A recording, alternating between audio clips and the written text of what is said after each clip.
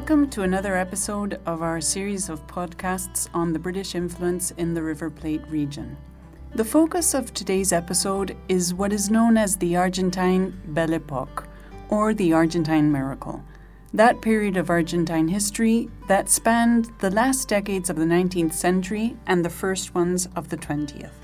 It's a time when Argentina's economic expansion was enviable, and the country ranked among the top 10 economies of the world in terms of GDP per capita. A historian who has analyzed this period of Argentina's economic history is Fernando Rocchi. He has a PhD in history from the University of California at Santa Barbara and has been a professor of history at Universidad Torcuato Di Tella in Buenos Aires since 2003.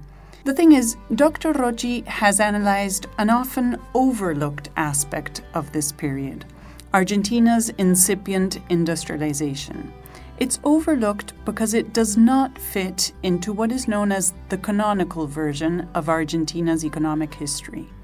We sat down with him to talk about this topic, which happens to be the subject matter of his book titled Chimneys in the Desert, Industrialization in Argentina During the Export Boom Years, 1870-1930. We began by asking Dr. Rocchi to explain what the canonical version of Argentina's economic history is.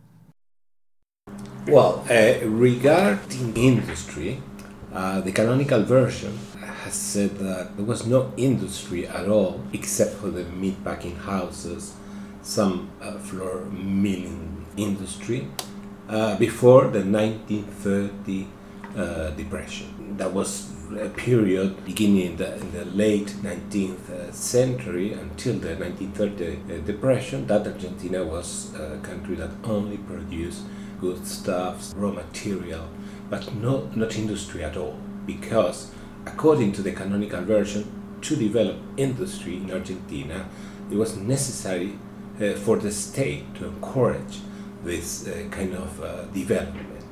This version said that the state did not apply public policies towards the development of industry until the 1930 depression forced the country, with the economy closed, the international economy closed, to develop this industry. So I think this is basically wrong.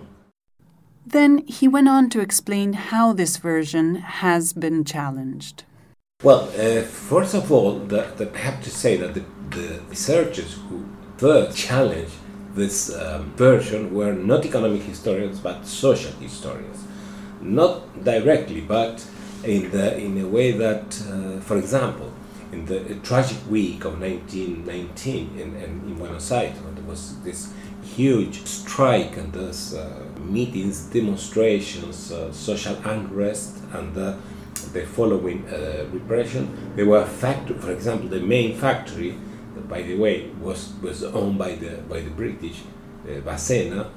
That factory was metallurgic and had almost 2,000 workers. So that means, of course, this industry. So without challenging the canonical version, they did in a parallel way. So I found, well, I went to the facts, doing historical research and going to the archives.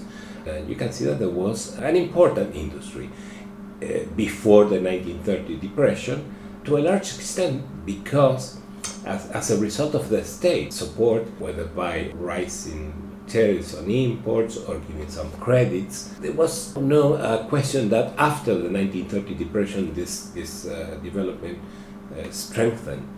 But it existed before the depression. It doesn't mean that Argentina was a fully industrialized country before the depression. It won't be even today, later today. But you have a kind of continuum of industrial development, basically since the incorporation of Argentina into the international economy at the end of the 19th century. Strengthened in the 1930 depression, strengthened with Peronism in the 1940s, and so on. But by finding the existence of an industrial development before this depression in the so-called Belle Époque era of Argentinian economy, It's interesting because we can see we can analyze with different lens the nature of the state. It was an open economy, but the state did intervene in the economy.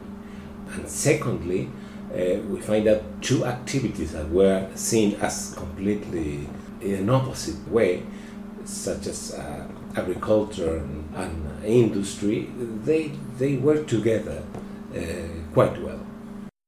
Seeing that Argentina was a relatively important market for British manufactured goods, we asked Dr. Rocchi how the British reacted to Argentina developing its own industry. First of all, the Argentinian market was important. It was not India, but was important. And especially at the beginning of the 20th century, there was a commercial war with Germany and with the United States for the Argentinian market. But still the British will keep until the First World War. It will change in the 1920s when the United States replaced the UK. It was not exactly a they replaced, because in the 1920s Argentina was demanding a lot of new industrial goods, cars, material for movies, and that's, well, the UK, they were producing cars, but they were very expensive, not as cheap as the Ford and Chevrolet produced by the Americans. So in the 1920s the situation changed, but it would reverse again after the 1930 depression with the commercial agreements with the UK. Again, the canonical version said that one of the reasons why Argentina did not industrialize before the 1930 depression was because of the British pressure. That in some way the British government hindered the development of the local industry. Well, I found that it was a very complicated story, because there was industrial development. So first of all, in this industrial development, the British actually had an important part, like having some factories. For example, I mentioned this metallurgical factory of Bacena, then there's the other of Alpargatas, which is this kind of sandal, local sandal. There was, for example, a firm called Ashworth. They were producing clothes in Argentina. I found out, for example, at the Foreign Office archives in Kew Gardens in London, there was, for example, some pressure at some time at the beginning of the 20th century, because for example, Argentina was not producing cotton textiles. So there was no problem with Lancashire, but Argentina did produce woolen textiles. So there were problems with Yorkshire, and there were some people representing industrials in Yorkshire saying, well, you have to pressure to the British government, the Argentine government, to stop with this tariffs on woolen textiles. And there were some others saying, well, there are some British interest in the woolen textile in Argentina. For example, Ashworth, they are producing. So the British always, and especially at that time, they were very pragmatic. And the conclusion was, well, if there is some industrial development in Argentina, we will not stop selling goods to Argentina. We can sell, for example, machinery. For example, Argentina was producing biscuits that traditionally were imported from Britain. They were produced locally, basically, but the end of the 19th century. Well, there was a new market for the British industry, which is biscuit machinery. The British biscuit machinery industry was extremely competitive. So, okay, we are not selling biscuits, we are going to sell machinery for biscuits. So there was some way to fit into the new scenario that this industrial development, again, is really an early development. Yeah. It's not very full-fledged industry, but the British interest could fit into the new economic history of Argentina. Another topic Dr. Rocchi tackles in his book is the development of Argentina's incipient consumer society at the beginning of the 20th century. This is what he had to say about the British influence vis-à-vis the American influence in this respect. Well, regarding advertising, the American influence was definitely at the top of the interest of local agencies. But that's a development in the 1920s. And in 1929, the J. Walter Thompson opens a branch in Buenos Aires. But regarding the department stores, the British influence was definitely the most influential. The American was not important at all. There was some French influence. The first department store in Argentina opened in 1889.